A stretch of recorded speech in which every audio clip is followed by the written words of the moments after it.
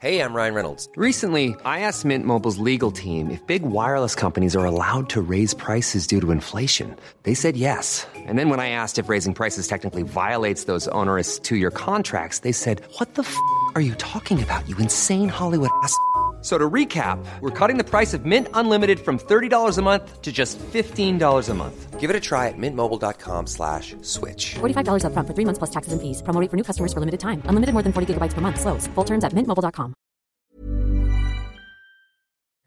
The path to reconciliation is one of listening, learning and growing together. A path that recognises the central place of Aboriginal and Torres Strait Islander people in our past and in our future. It is in that spirit that we acknowledge the traditional owners of the land and pay tribute to elders past, present and future.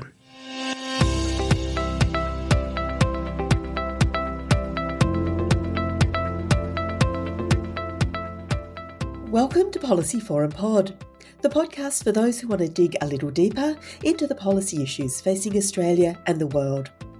Policy Forum Pod is produced by the Crawford School of Public Policy at the Australian National University. I'm Sharon Bessel and I'm here as always with my wonderful co-host Anna Greta Hunter.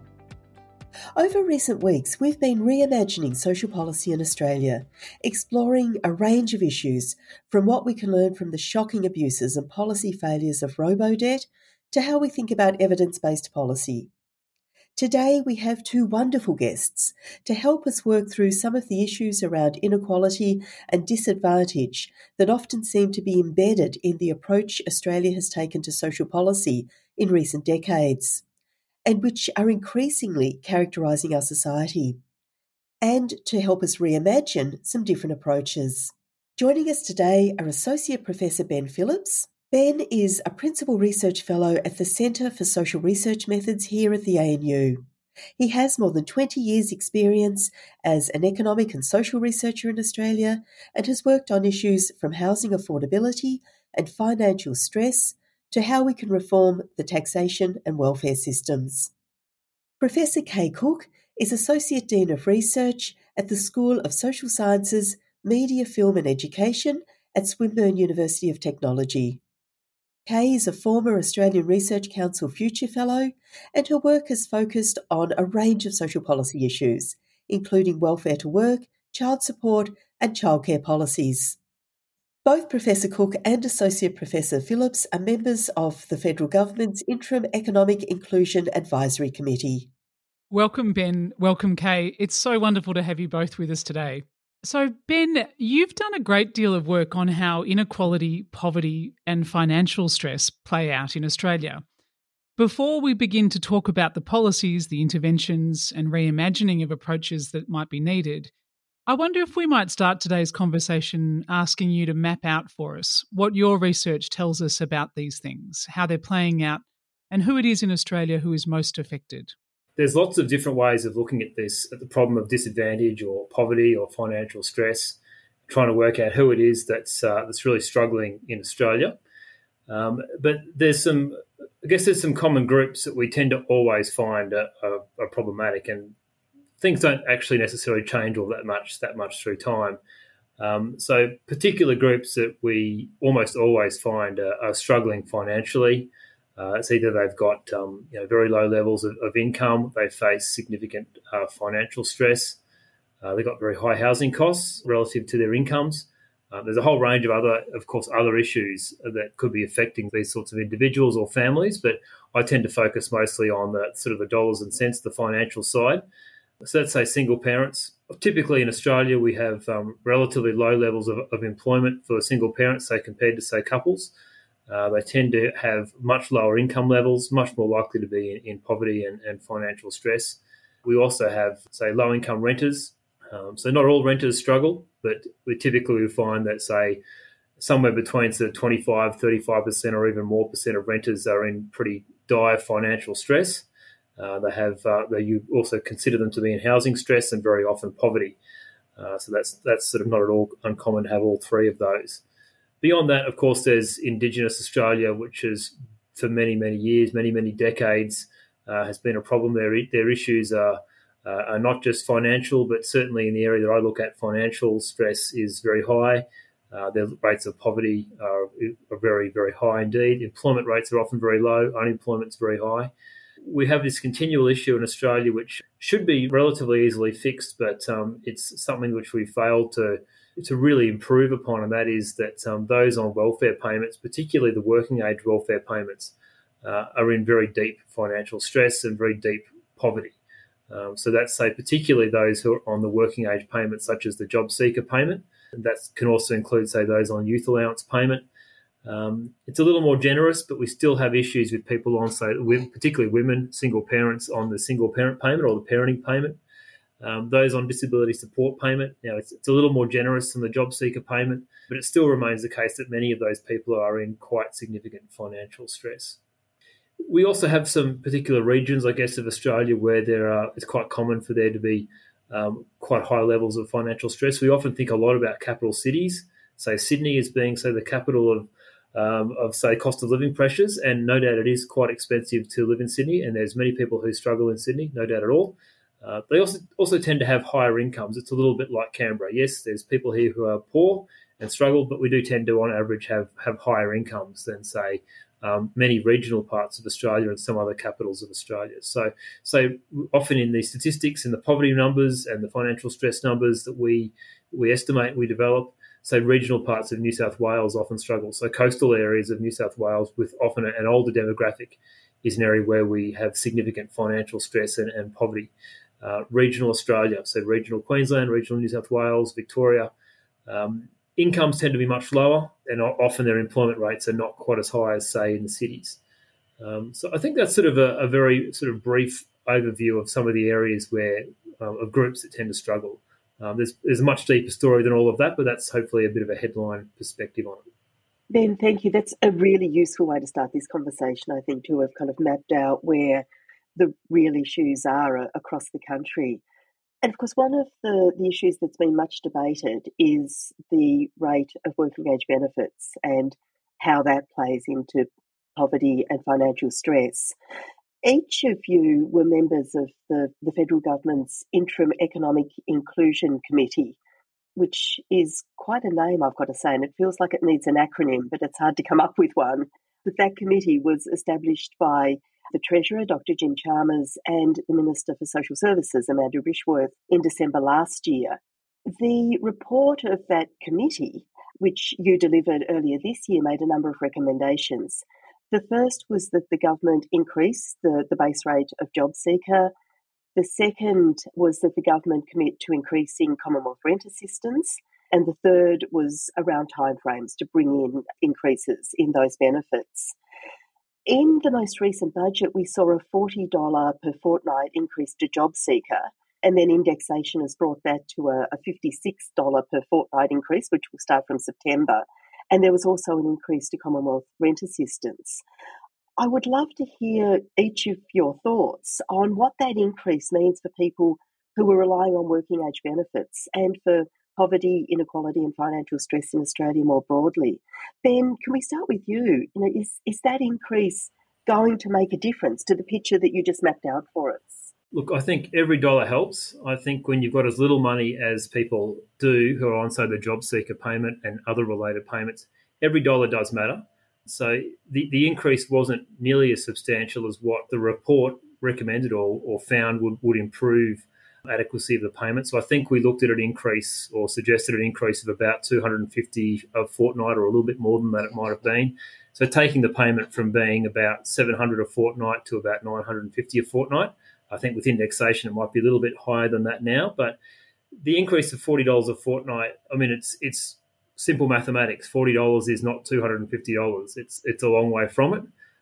So it doesn't really even get you close to where you probably need to be to get, say, close, not even still to get to the poverty line. It still would have you under the poverty line. Still has you at about 90% of the age pension. I don't think anybody thinks the age pension is like a king's ransom. So it's $40. Look, it's a good start. We had a $50 increase a couple of years prior to that. So we're starting to slowly head in the right direction. So that's promising. That's the positive that I take out of it. That is that governments, both sides, both Labor and Liberal, have slightly changed their tune a little bit and been a little bit more generous with job seeker. But is it enough? It's absolutely not enough.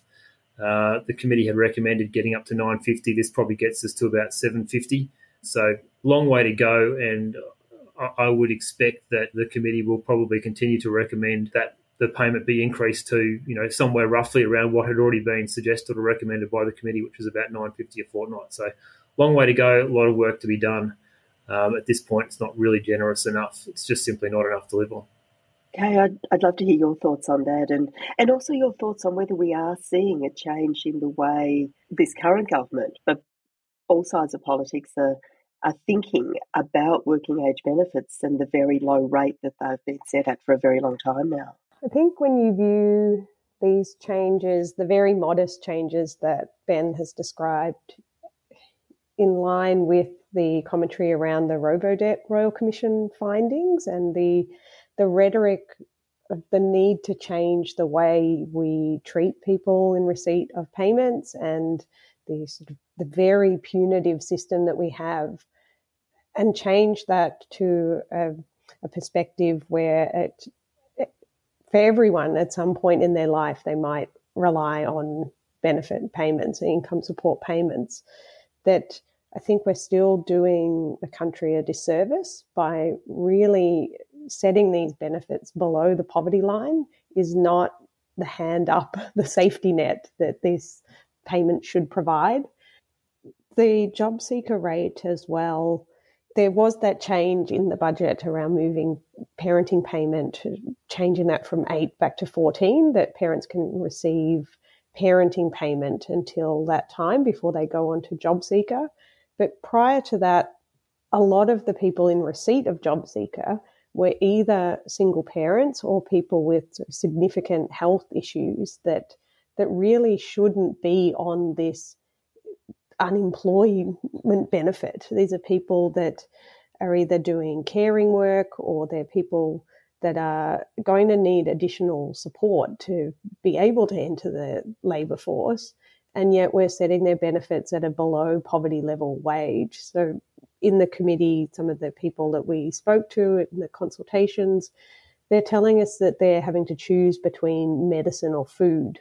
And I'm assuming like those consultations were done when it was warmer, but now they'd be choosing between medicine, food or heat, that this isn't an adequate payment when this is the situation we're putting people in. And that's not going to provide a pathway to employment that is purportedly the purpose of these benefits. So I think the entire system really needs to be rethought of providing people with an adequate safety net so that then they can shape their lives in a way that will provide long-term economic benefits. Kay, I'd actually like to just take this question a little bit further. You've just mentioned that there were changes to the single parent payments in the recent budget coming into effect in September, and mainly affecting single mums because it's women who are overwhelmingly the single parents. What's your assessment of these changes? Do you think we're beginning to see social security policy that's more gender sensitive, more supportive of women who are in financial hardship? Or do we need a more fundamental structural change?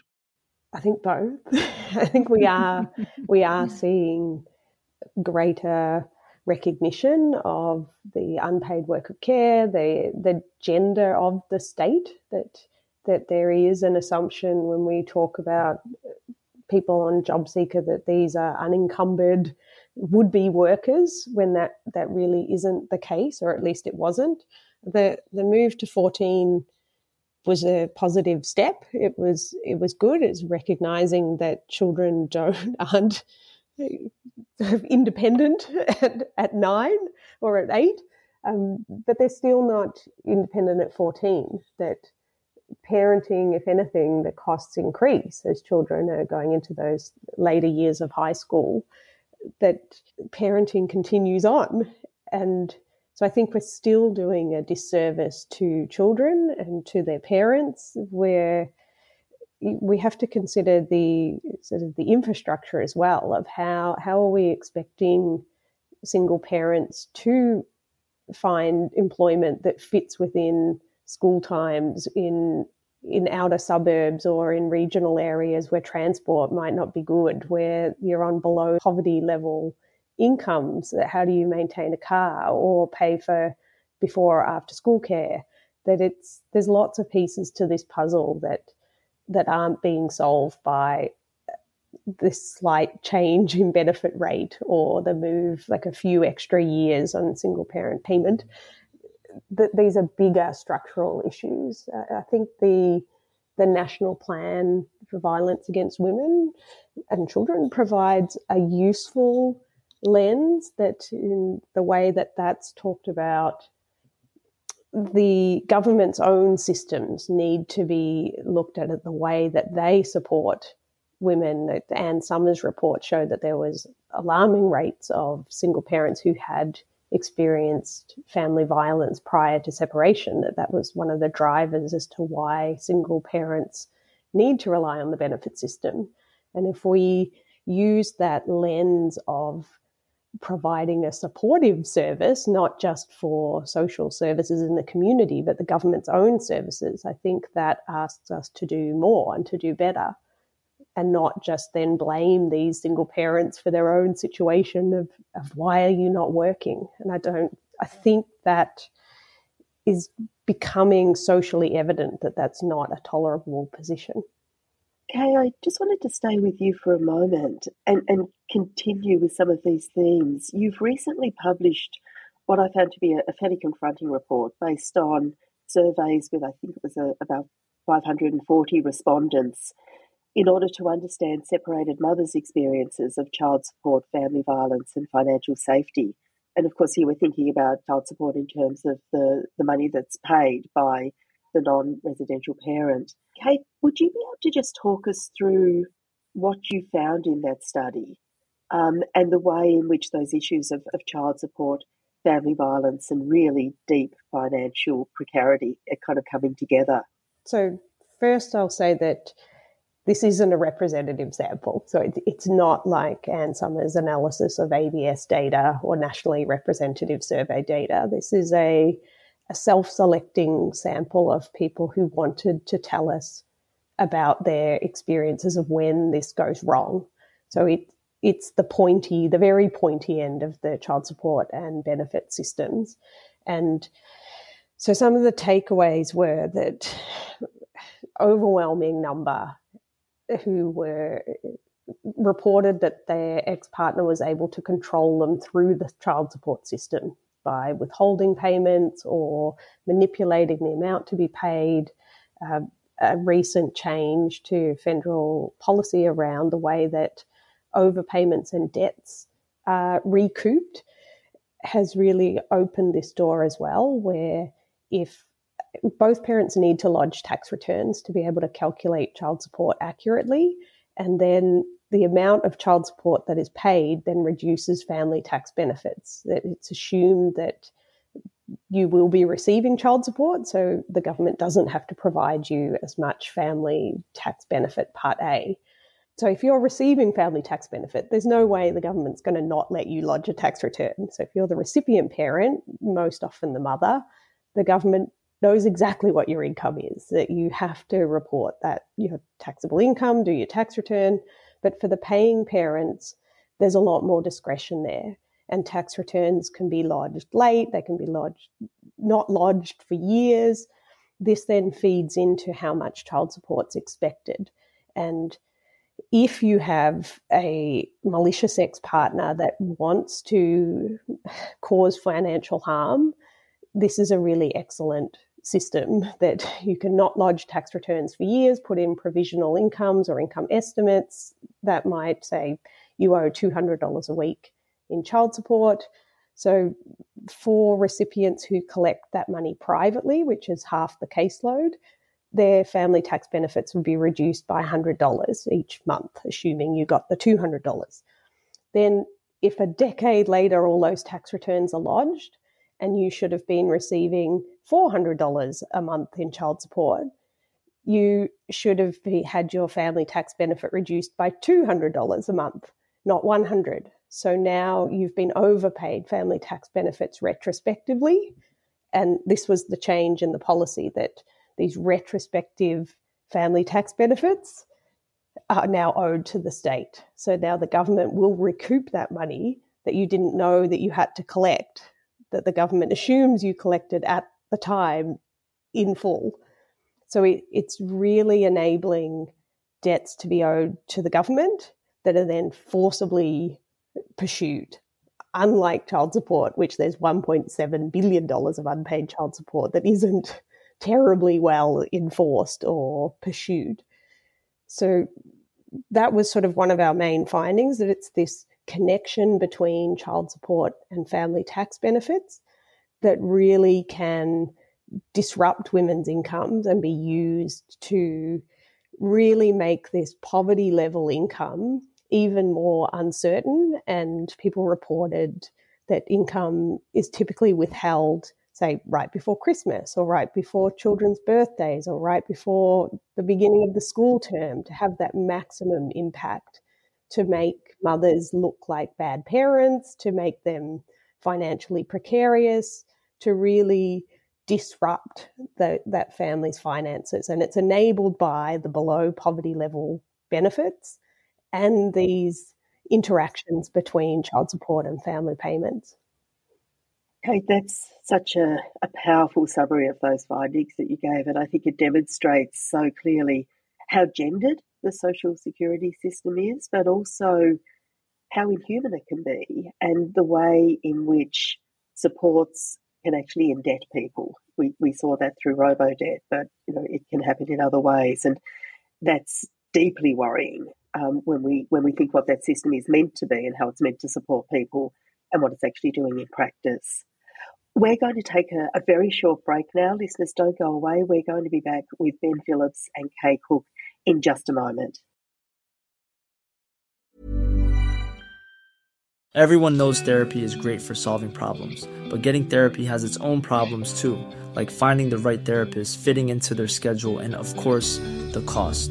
Well, BetterHelp can solve those problems. It's totally online and built around your schedule. It's surprisingly affordable too. Connect with a credentialed therapist by phone, video, or online chat, all from the comfort of your home. Visit BetterHelp.com to learn more and save 10% on your first month. That's BetterHelp, H-E-L-P. Around the world, democracies are in crisis. Leaders have become followers. Populists offer glib solutions to complex problems, and people search for answers. Block out the noise. Each week on Democracy Sausage, we go deeper to bring you insights from leading scholars, journalists and commentators to help you make sense of the world. I'm Mark Kenny from the Australian National University. Join me at the Democracy Sausage Hot Plate every Monday and Thursday.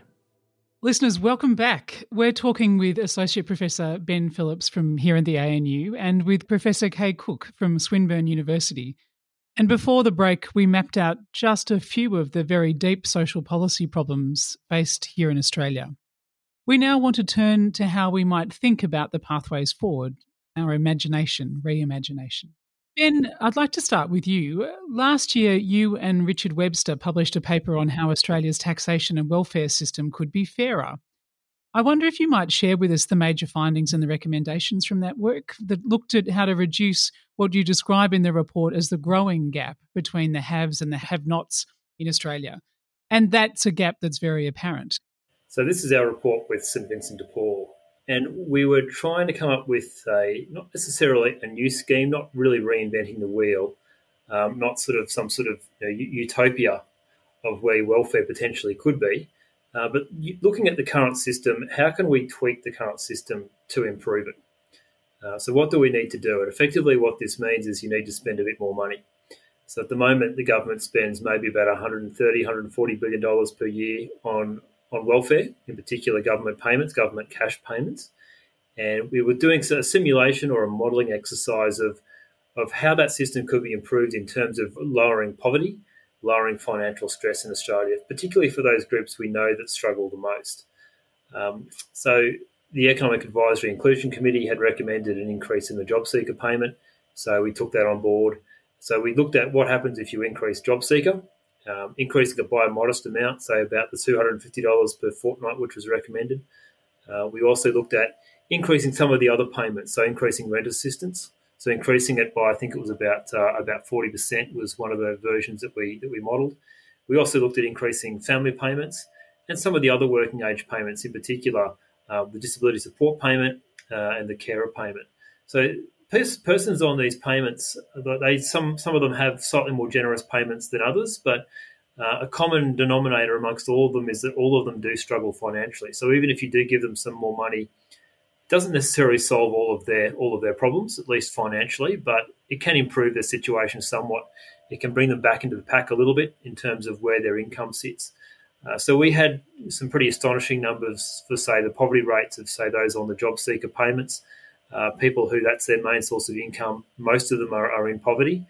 But if you increase the payment just by modest amounts, say $250 per fortnight, their poverty rate does come down substantially. It doesn't come down as low as the rest of the population, but it does improve quite dramatically.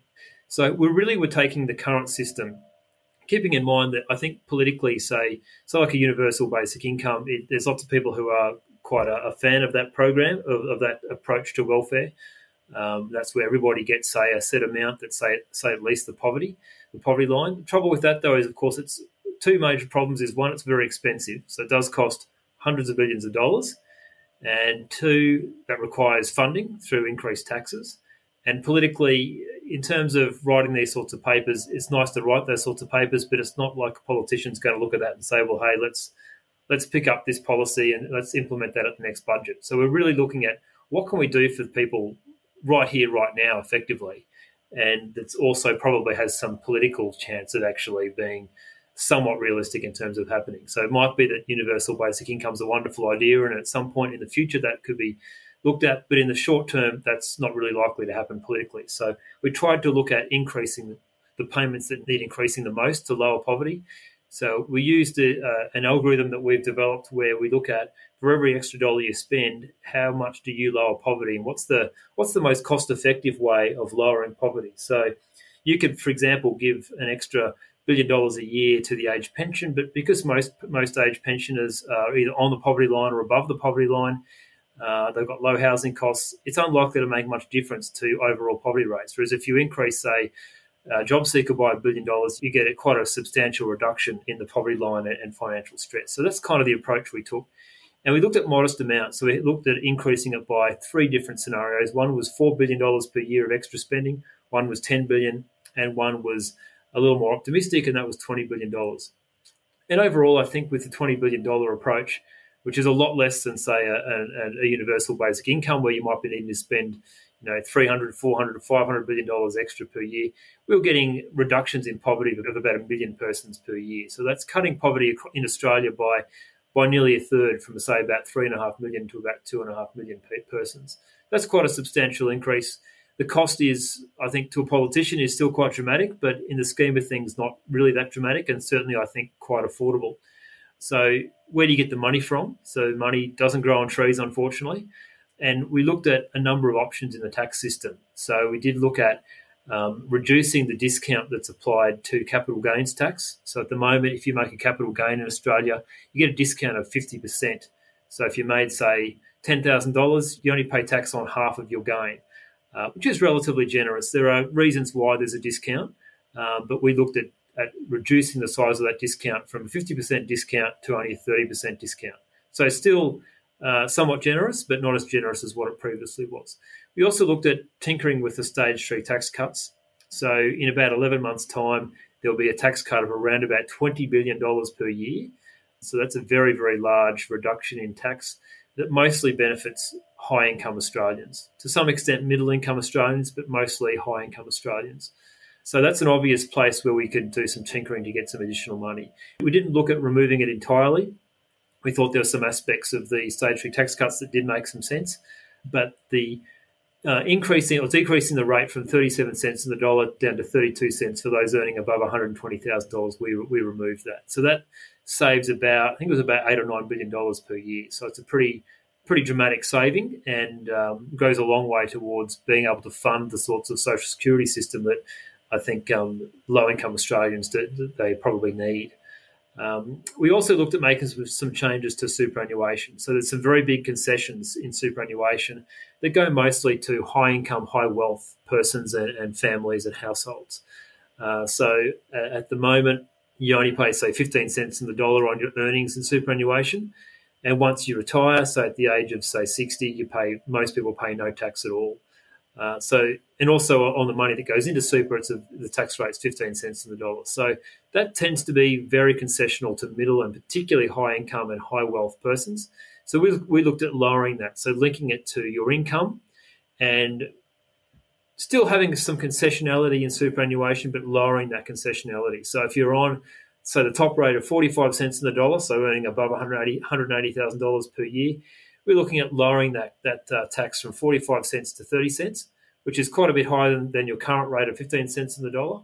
But just means you get somewhat less of a concessional taxation for your superannuation. And that provides about an additional $7 or $8 billion per year. So when you add all of this up, we had about an extra $20 billion of tax revenue, which is there to provide for that most generous option. And obviously for our $4 billion per year option, we didn't need to collect nearly as much revenue. So we didn't need to change the tax system in terms of personal income tax or superannuation. We just changed it for the capital gains tax discount.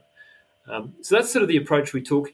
And we've not surprisingly found that, say, poverty rates, particularly for those groups that are most impacted by poverty, say single parents, low-income renters, working age welfare recipients, their poverty rates declined quite dramatically. So, say those on the job seeker rate, you might have had, say, a poverty rate of around, say, 60%, and I think roughly it was halved. Now, 30% still a reasonable amount of poverty, but it does improve the situation dramatically. And also importantly, it doesn't just lower poverty, but it lowers the depth of poverty. So we talk a lot about poverty, and poverty is, it's really just a line in the sand. It's quite arbitrary. I think it probably is where we have the poverty line in Australia, which is roughly around about $1,050 per fortnight. It's probably fairly sensible. But what really concerns me is where you've got, say, those job seeker recipients and their income is, say, $700 per fortnight, whereas the poverty line is, say, well over $1,000 per fortnight. So not only are they in poverty, they're well below the poverty line. So while some of them may still be in poverty, it leads them to a place where they're much closer to the poverty line. They've got more money, and every dollar helps. Maybe in an ideal world, their payment would be even higher than that. We could recommend something even higher. But within the unfortunate political realities of the world, it's difficult to spend too much money and change the tax system too much. It's just the reality of Australia. But I think what was proposed there lowers financial stress, lowers poverty very dramatically, and it would be a very good start, I think, to having a much better social security system. There's a lot of other issues, some of which Kay's touched on around, say, the mutual obligation requirements that are probably a little bit too difficult here in Australia, too difficult, particularly for people who are already facing many challenges and disadvantages, such as being a single parent or living in high unemployment areas or having mental health issues and so on. But at least providing more money is a useful start. Ben, thank you. I think it's such a clear overview of the work, but I think the power of that work is that it begins to rethink how we can approach social security particularly, but how we can think about reducing poverty in Australia, but it does so in ways that give governments really practical ways forward that are likely to be at least largely politically palatable.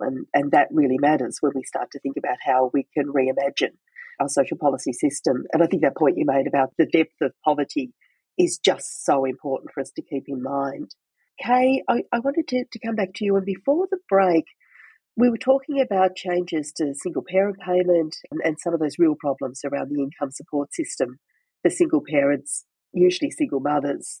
And the challenges around ongoing inequities in Australia go much further than that. You've written very recently about women's unpaid and poorly paid caring work, which often continues to be assumed to be largely unproblematic.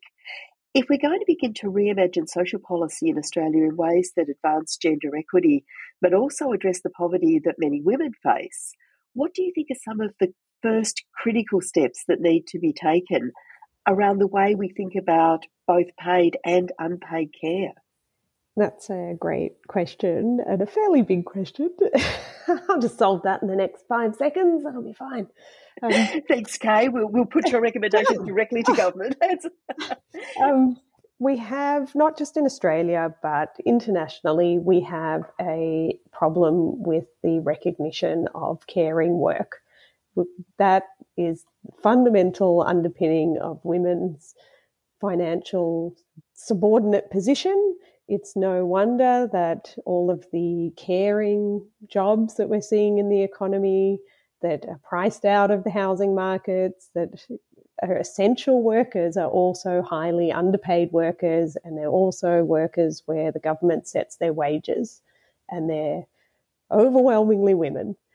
And the stage 3 tax cuts that Ben was talking about, the superannuation that Ben was talking about, these are programs that will benefit overwhelmingly high-income men, while low-income women doing caring work, either paid or unpaid, in a hospital setting, in a school, in an early childhood centre, in an aged care facility, in disability services, are getting further and further and further behind. And this is one of the fundamental problems, that we, as a country, do not fund caring work or value it in either paid or unpaid capacities. So that's where I would begin. And then for women who are engaging in the private paid employment, we make that as hard as possible. We have childcare and education systems that are very inflexible, and yet we have a highly sort of flexible workforce at the lower end of the employment spectrum, like casualisation, shift work, on-call, Uberization of these kinds of trends are happening, while we have these very rigid systems of childcare and employment. So it's no wonder that women are finding it very difficult to balance these things. COVID, for a lot of people, was a godsend. Like either for people in receipt of benefits, had a real reprieve around their incomes. Like Ben was talking about, that if you just give people more money, it can make a really positive difference. But it also reduced some of these time pressures. Some women that really didn't go well, like I'm not saying this was the panacea for everybody, that there were enormous challenges around schooling, childcare, and working from home. But it reduced some of the logistics challenges that are also really invisible, of how women make these triangles of home, care, and work. And it's a really difficult challenge. And if you're doing that in a below poverty income, then that's almost impossible. And we just think that care magically happens, and it magically happens without any time or effort. And it doesn't. And that's where all of the wheels fall off. So I think if we can change that by getting more women in Parliament who are juggling work and care, that will make an enormous difference. But they're still at a social position where that is a lot easier, where you can pay to have some of these logistics challenges disappear, or you can afford to have them taken over by someone else, or if you have a supportive partner, that can work. So it's still, if we have, and the reason we probably don't see more single parents in Parliament is because it's not possible. Like that's one of the more extreme challenges of how do you do fly in, fly out work as a single parent isn't going to be particularly easy. So I think it's an enormous challenge, and the more diverse people we have in Parliament will go some way to solving it. What an amazing conversation today. We could talk about a lot of this for a lot longer, particularly how we might imagine an economy that's based on care. We've just recently seen the release of the Measuring What Matters framework, which the Treasurer has described as the first but not final attempt at developing a wellbeing framework for Australia. And a quick shout out to our listeners. If you haven't had a chance to have a look at it, I do recommend that, as I think it should be robustly discussed. I think feedback and ongoing discussion would be valuable. But as we draw today's conversation to a close, I would love to hear from both of our guests their reflections on whether a wellbeing approach is what we need if we are to have a more equitable social policy in Australia. And do you have any reflections on that recent framework? Ben, we might start with you. I did look briefly through the wellbeing report, and look, it seems like it's a good start. We have had similar reports in the past. I know the ABS used to have Measuring Australia's Progress, which I forget exactly when that was. It might have been back in the 2000s, I think. Unfortunately, that report was canned. I think probably about 7 or 8 years into its little career. Look, I think these things are important to measure. It's important to measure the areas of the country that are doing well and the areas of the country that are doing badly, and that's useful information in terms of trying to work out, what you can do to improve the situation for those who are struggling, and also to work out the dimensions of the problem. There was probably some issues with the report being, its first run. It will no doubt will improve from here, and there's some commentators did mention that there was some of the data was out of date, and that's certainly the case. Certainly in my area, we have, say, financial stress and income data that's really, there's no update through COVID. We've got a supposed cost of living crisis and rental crisis. We've got pretty limited information on that. So that was, I wasn't surprised, but it was disappointing to me that we, as a country, don't have more up-to-date information in that regard. It would strike me that we've had an awful lot going on in the last few years with COVID and with rent increases and cost of living issues and inflation, and it would be very useful to know a lot more about how households are actually travelling. At the moment, we've got a lot of anecdotal data, but as a researcher, that's not always that useful to me. It's interesting, but I think we could do a lot better than that. But look, yes, it's a good start, and I look forward to seeing more of these reports into the future. They tend to highlight groups that I think most of us in research areas, social science research, are already quite well aware that we're areas we're struggling, but it's also good to highlight it to the public, which are those areas. And I think I'm not sure the budget's always the right place for these, but it's certainly a high-profile place to put it alongside the rest of all the financial information in the budget. So it's useful that it's out there every year. Probably a lot of these statistics don't tend to change year to year, but I think it's a useful reminder for the public and for politicians and for researchers as well to remember who are the groups that are struggling the most and how significant their battles are. Kay, can we ask your thoughts on, is a wellbeing approach going to be helpful for us, and what were your impressions of that recent Treasury report? I think a wellbeing approach will always be helpful. I think it's only going to contribute to the discussion. I agree with a lot of what Ben said. Like, yes, some of the measures might be out of date. I think that's also a good thing, that it will sort of shame the government into investing more in collecting information that matters so that it can report on what matters. I do take some issue with the measuring what matters to who, and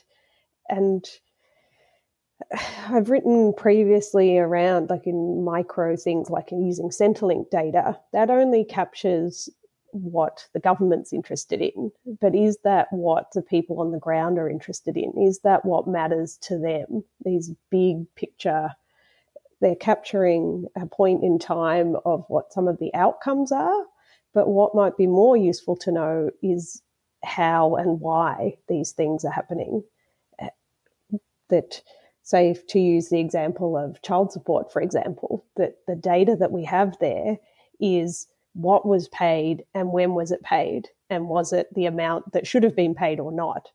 But that doesn't capture any of how those payments come about, whether they're coerced or whether there's concessions, whether they're withheld. So if you were owed $500 one month and you didn't get it, but the next month you got $500, that looks like it was fully compliant, but the previous $500 has sort of dropped off in that picture. So all of our data around Hilda, it's just what happened last month. Was it right or wrong? There's a lot of between the lines that is really what makes a difference to people's lives. How do these things work? How accessible are Centrelink systems? Are you receiving the right payment that you should be on? Like, none of this is going to be captured in these very big picture data sets. So like what we've been now funded to do we have an acronym, it's an EAC for the Economic Inclusion Advisory Committee, which I would happily change that we need to be asking people what matters to them, what what do they want to see government do for them, rather than government framing what they will do for us and we will agree or not with it. So I'd like to see that opened up more. It's a great starting point, and it's about holding government to account, but I'm not entirely convinced that they can hold themselves to account by them having control of this document and what will be in it or not. Okay, I think that's the perfect place to end this conversation, to ask who is accountable and who's accountable to whom. They're such important questions for us to continually reflect on. This has been such a fantastic conversation. Thank you both for your time and for your expertise. Thank you. Thank you. Listeners, I hope you enjoyed that conversation as much as I did. To me, it was such a wonderful combination of reimagining our values and pragmatic thinking. Kay talked so powerfully about how we can reimagine what we value and how we value it, and the need to genuinely value care, and to recognise that valuing care means how we financially value it, but also recognising that time really matters. And we also had those wonderful insights from Ben, which were quite pragmatic around the kinds of immediate shifts within the payment system that would make a real difference to poverty in Australia. And they're steps that could be taken very quickly if we have the political will, and if we as Australians give government the licence to do the things that are needed to reduce poverty and ultimately end it in this country. In reflecting on that very recently released Measuring What Matters framework for thinking about Australia's wellbeing approach, Ben raised that critical issue around data. And so very often, what we measure is driven by the data that we already have. And if we are genuinely going to move towards a wellbeing approach in Australia, we may not have the data we need. We may not have the data that speaks to what we really value, despite being a data-rich country. So these are some of the issues that we do need to grapple with. And Kay's final point about what matters to whom is so important. As we think more deeply about a wellbeing approach in Australia, we really do need much more discussion around what that means. The recently released Measuring What Matters framework is a great starting point, but we now need to have much deeper discussions that can move us forward. And my own reflection on that framework is that it was almost a child-free zone. We saw very little in that framework around children and their well-being, and we saw insufficient consideration of how we do reduce poverty in Australia and how we ultimately end poverty in this wealthy country. So I think there's much more to say about that wellbeing framework. Greta and I are both really excited about it. And stay tuned for some future episodes that really delve into that new Measuring What Matters framework for Australia. This podcast is produced by the ANU's Crawford School of Public Policy, and we'll leave a link to the publications and sources that we've discussed on the Crawford LinkedIn account.